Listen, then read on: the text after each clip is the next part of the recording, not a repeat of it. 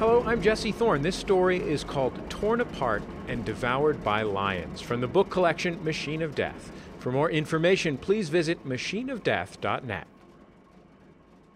Torn Apart and Devoured by Lions by Jeffrey Wells.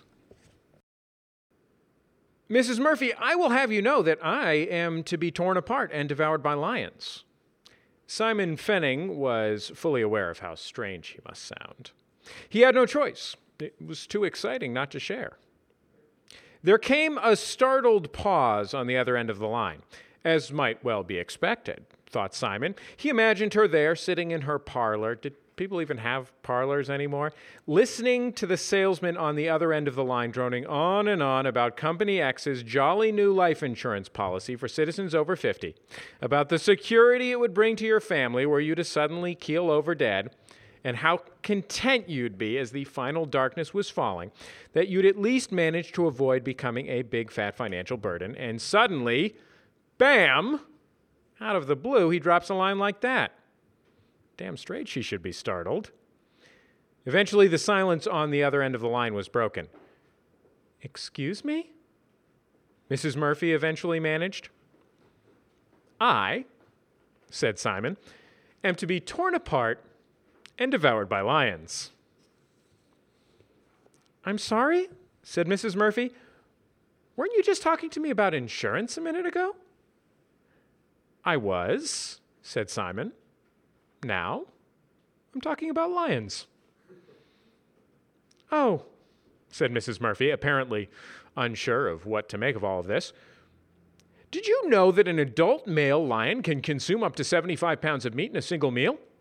And that said meal will often have to last him an entire week?" "I did not." "That'd be 2 whole meals out of me alone," said Simon. "I'm guesstimating a bit because I'm not made entirely out of meat." "Well, who is?" replied Mrs. Murphy, gamely. "Exactly. For one thing, there's the matter of bones. I'm not quite certain how much my bones weigh. Lions don't eat bones. They leave them behind for the hyenas to consume. But you see, that doesn't matter as much to me, Mrs. Murphy, because I am to be torn apart and devoured by lions, not by hyenas." "So you said." "I'll be long dead," said Simon, "before the hyenas even get a hold of me." "Aha." "Naturally, though, I don't expect myself to last the whole 2 weeks. Far from it. After all, as you know, I am to be torn apart and devoured by lions. Plural, not a lion. And it is uncommon for male lions to travel together unless they're roaming the savannah in unwed bachelor groups." Simon leaned back in his chair and studied the single fluorescent fixture mounted above his tiny cubicle, imagining it for a moment to be the red-hot sun of the Serengeti. "No," he continued, "far more likely I'm to be torn apart and devoured by lionesses, a group of huntresses intent on bringing food back for their leonine patriarch." "I see." "As you might expect," Simon went on, "I've given this some thought, and I've eventually come to the conclusion that the word lions doesn't necessarily refer to the male of the species exclusively. Good news for me, you understand, because I must confess to harboring this romantic notion of how it'll all play out." Mrs. Murphy smiled into the phone. You could hear it in her voice. "Just got your prediction today, did you?" "Actually," said Simon, "it's been 7 weeks now." "Oh," said Mrs. Murphy. I'm sorry. You're quite right. We should probably go back to talking about life insurance now." Simon cleared his throat, straightened his tie, and put his salesman voice back on. It was a good salesman voice, keen, enthusiastic, and it bore shockingly little resemblance to the one he'd been using his entire workaday life up until that day about 2 months ago, the day Simon now liked to call Torn Apart and Devoured by Lions Day. "Mrs. Murphy," the new, exciting Simon began, "did you know that in the event of your sudden accidental death, your family might incur miscellaneous costs of upwards of..." "See there," said Mrs. Murphy. "I'm sorry, I was waiting for something just like that. I'm to kick off from colon cancer, Lad, not a stroke or a heart attack or anything quick like that. Plenty of time to get my affairs in order. A common response these days. Simon knew the company wrote, "Many of our potential customers come to us with this same story, Mrs. Murphy," said Simon. "Truth to tell, though you may believe that you know the circumstances surrounding your eventual demise based on your prediction alone, the fact of the matter is that the specifics can often be surprising to both you and your loved ones." Mrs. Murphy chuckled. "Come on now," she said. "Have you ever heard of anyone crossing the street one day and getting hit by a runaway colon cancer?" Simon had to admit that he had not.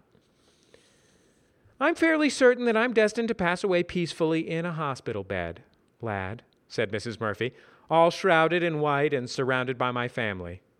Probably in some pain, too, mind, but there's little helping that." "Mrs. Murphy, if I might." "Lad," said Mrs. Murphy, "I have my fantasy just as you have yours, and I'm unwilling to cheapen it by banking on the possibility that the chips might not fall that way." Her voice smiled again. "You clearly have one of your own. And I think that if you think about it," she said, "you'll understand." Simon thought about it, and he did. "Well," he said after a moment, "good day to you then." "To you as well," said Mrs. Murphy. "May God bless, and say hello to the lions for me." "Will do, Mrs. Murphy," said Simon. There was a click as Mrs. Murphy disconnected the line, and then a low, steady drone. Dutifully, Simon's auto dialer started in on another number.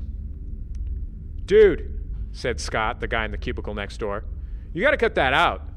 Armbruster's going to be mighty horked if he ever catches you in the middle of that." Simon pulled his chair closer to his desk, fully intending to ignore his wallmate as per usual. After all, he had insurance to sell.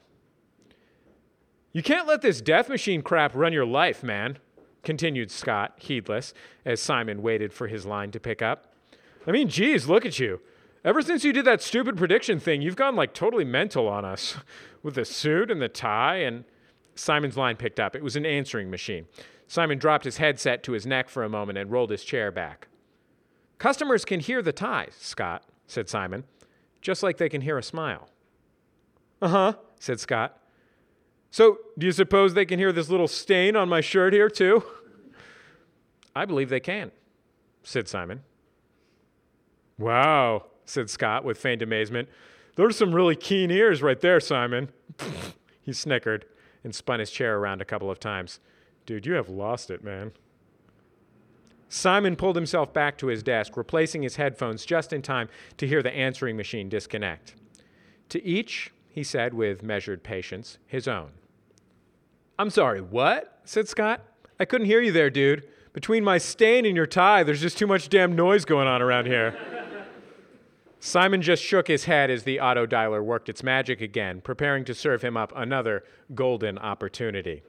It was hard to get too angry with Scott about his little jibes. After all, thought Simon, Scott was likely bored and a bit depressed and was probably compensating for it by taking his frustrations out on the people around him.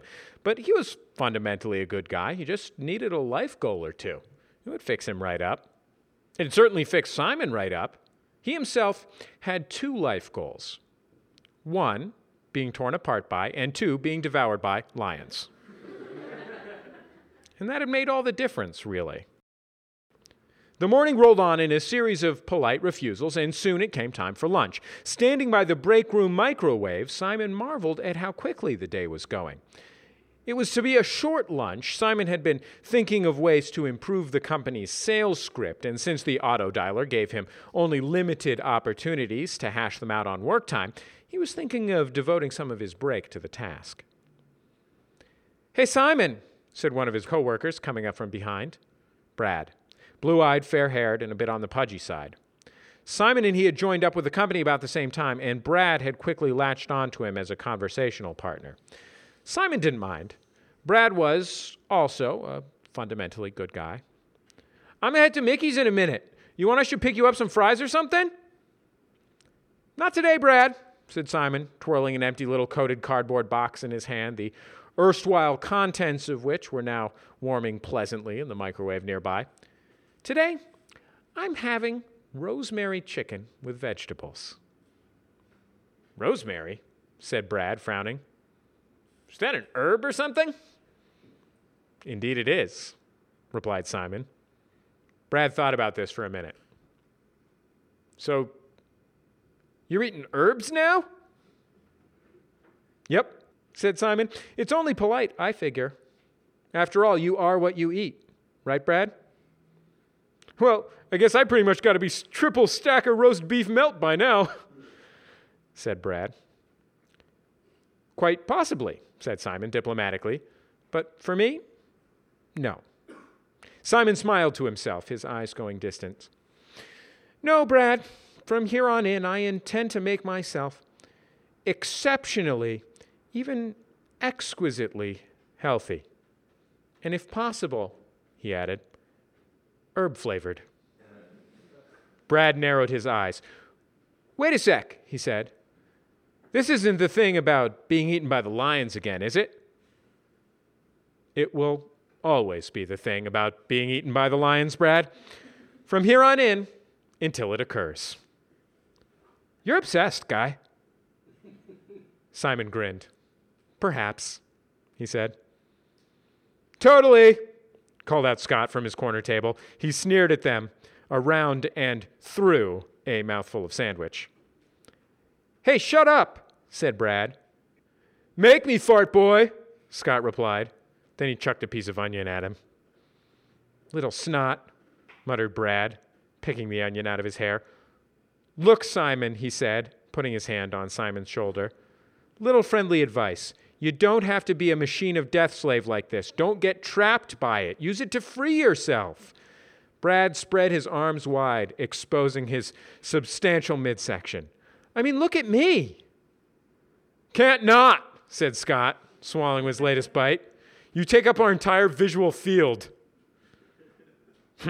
Said Brad, raising both his chins in a dignified fashion and turning his back to Scott's table. Look at me, Simon. Here I am going to die in a car crash or something, so I don't worry about the roast beef melts anymore. I don't worry about the soda refills, and I don't worry about getting the chili and the cheese on the fries instead of going healthy and eating them without. He smiled amiably. You see, little changes. I know it won't matter what I eat, so I eat what I want, and I'm happier for it. Brad shook his head then. But you, Simon, you're thinking about this thing all the time now. It can't be good for you. I want to think about this thing all the time, Brad, said Simon earnestly. I am looking forward to it, like you wouldn't believe. For Pete's sake, Simon, said Brad, why? Because, Simon replied, his pale brown eyes as wide as the veldt itself, it will be the most exciting thing that has ever happened to me. Brad shrugged. Suit yourself, he said. But I read in this self-help book my mom gave me that you shouldn't sacrifice your now just because you're looking forward to being eaten by a bunch of lions at some point in the future. Don't worry, said Simon. I'm not sacrificing my now. I'm happier, healthier, and more vital than I have ever been. He smiled. The thing is, Brad, he said, everything I do for my lions, it makes my life better too. There came the sound of a throat clearing from the door of the break room. Simon looked up. Pfennig, said Paul Armbruster, vice president in charge of targeted media solicitation, leaning into the room. When you have a minute, my office, please. Silence. Simon gathered his smile. Certainly, sir, he said, tossing the box from his frozen dinner into a nearby waste container and stepping toward the door. After lunch is fine, said Mr. Armbruster. The tips of his mustache lifted in a tiny grimace, as though someone had invisibly popped by with an eyedropper full of lemon juice and given him a bit. But soon, we need to talk about your performance. Simon's smile did not falter. Performance in the sense of how I'm doing relative to my quota? No, said Mr. Armbruster, sucking on his tongue thoughtfully. Performance in the sense of, oh, look at the dancing bear. Now look, he's riding a little unicycle. That type of performance. Specifically, he added, your performance earlier this morning, Pfennig? Right, said Simon, his smile still adamant. After lunch, then? Yes, said Mr. Armbruster, if you please. Then he vanished from sight. The subsequent quiet was broken only by the noise of Scott sniggering quietly to himself in the corner. Brad smiled at Simon, sheepishly. The microwave went ding. Pfennig, said Mr. Armbruster, motioning to the chair opposite his desk with one hand and taking a moment to fine-tune his rather heroic comb-over with the other.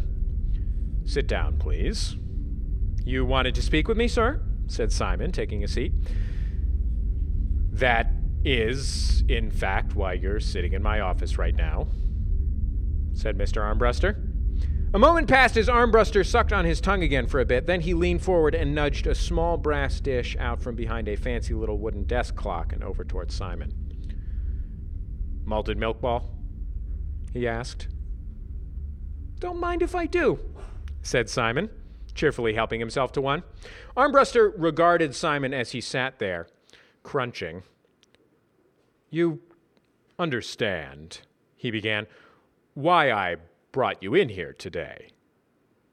I think so, said Simon, swallowing his candy. You're about to tell me a piece of bad news. Armbruster sighed. Simon, he said, I want to start by telling you that I've been really quite pleased with your newfound gumption and enthusiasm for selling insurance policies over the telephone. You show a level of dedication that is, let's say uncommon in these halls. You remind me a bit of myself when I was your age. Thank you, sir, said Simon.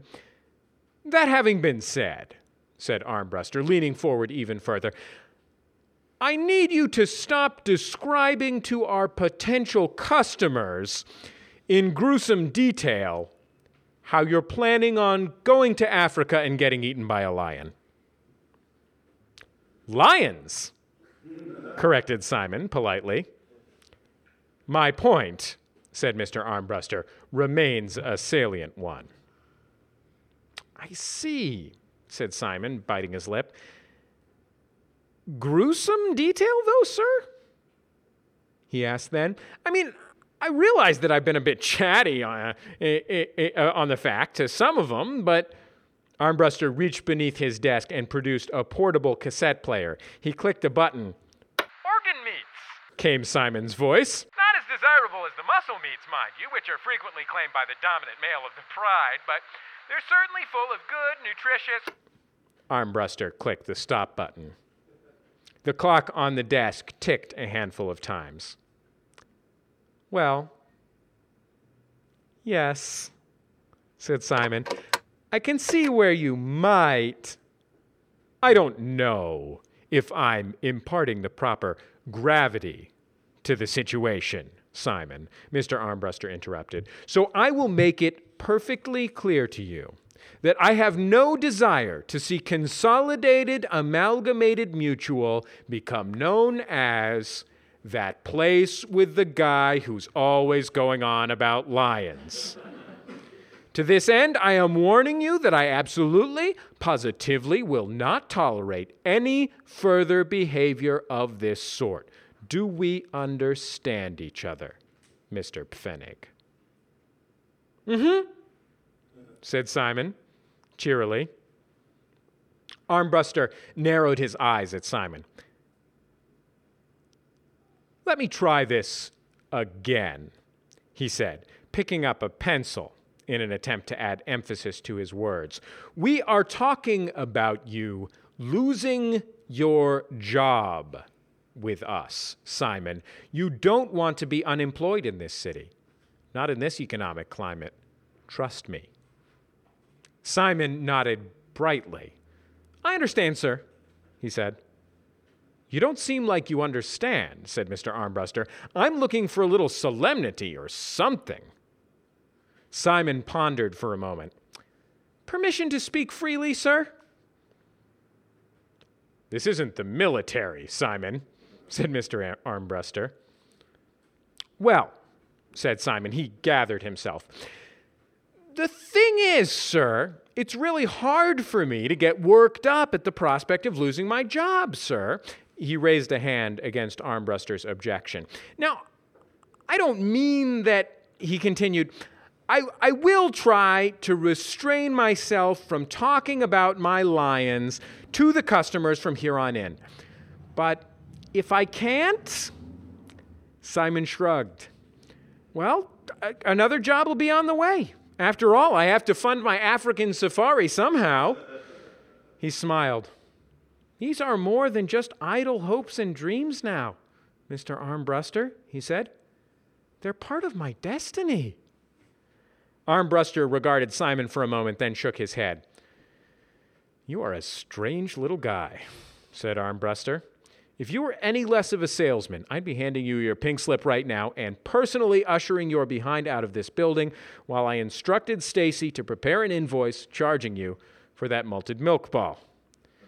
But for every lion mutilation story I've got on tape, there are 2 more instances of you winning over a stubborn customer on attitude alone.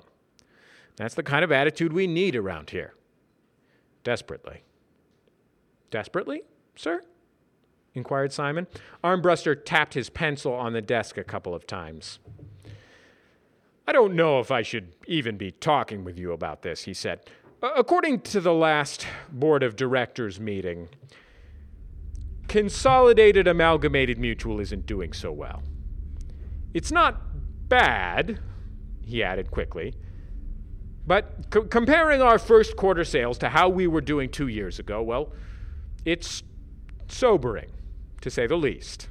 And that's company-wide, Simon. It's not just targeted media solicitation. It's across the board. He sighed deeply and tossed his pencil back into the little cup on his desk. It's this damn machine of death thing, Simon, he said. We're in the uncertainty business here. All we've got to offer the world is protection against the frightening, unpredictable future. You give the people something, anything to latch on to, something that gives them a sense of control, even a false one, and suddenly, well, they don't need us anymore. I'm sure we'll come through this all right, Simon volunteered. I know, said Armbruster, pushing his chair back and rising to a stand. I know. We weathered that damn no-call list thing all right. I suppose we'll pull through this, too. Armbruster rounded the desk and patted Simon on the back. Simon stood, sensing his cue. But to do it, said Armbruster, we're going to need all our salesmen giving us 110 or perhaps 15%. Can you do that for me, Simon?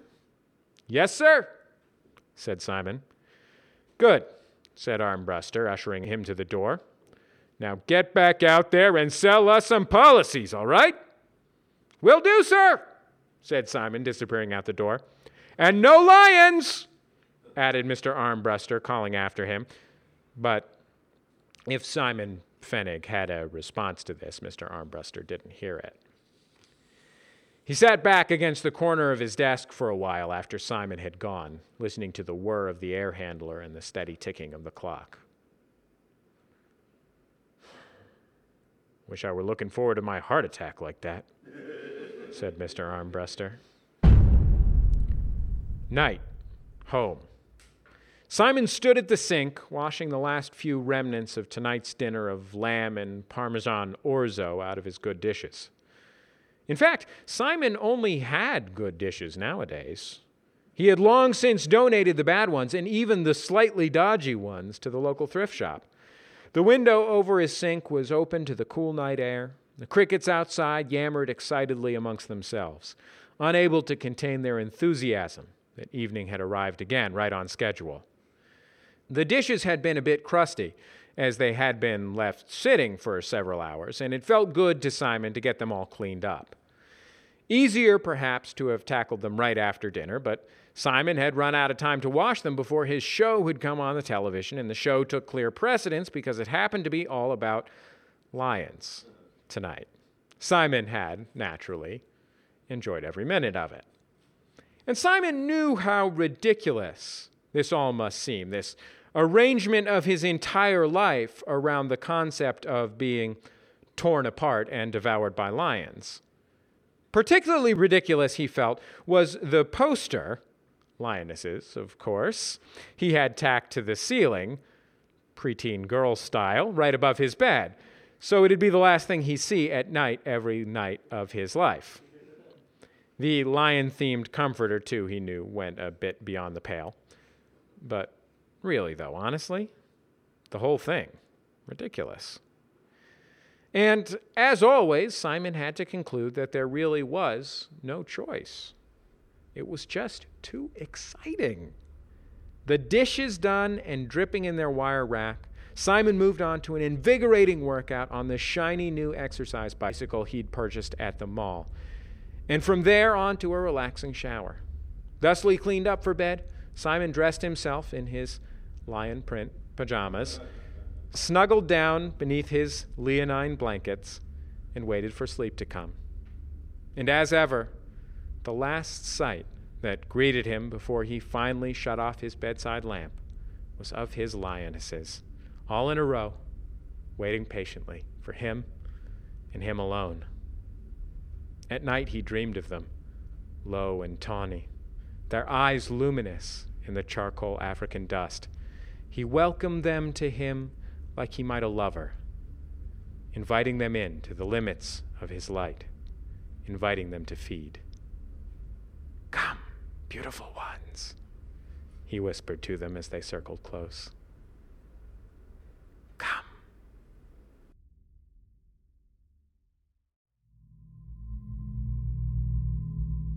For more stories about the Machine of Death, visit our website, machineofdeath.net. This audio file is released under a Creative Commons Attribution Non-Commercial Share-alike license. That means feel free to share it, send it around, or adapt it however you like, but please don't sell it. I'm Jesse Thorne, host of The Sound of Young America and Jordan Jesse Go at MaximumFun.org. Thanks for listening. This story was recorded live at the Machine of Death half-birthday party and talent show in Hollywood, California on April 26, 2011. For more information about future Machine of Death events, including ways you can participate, keep one eye half-cocked on machineofdeath.net.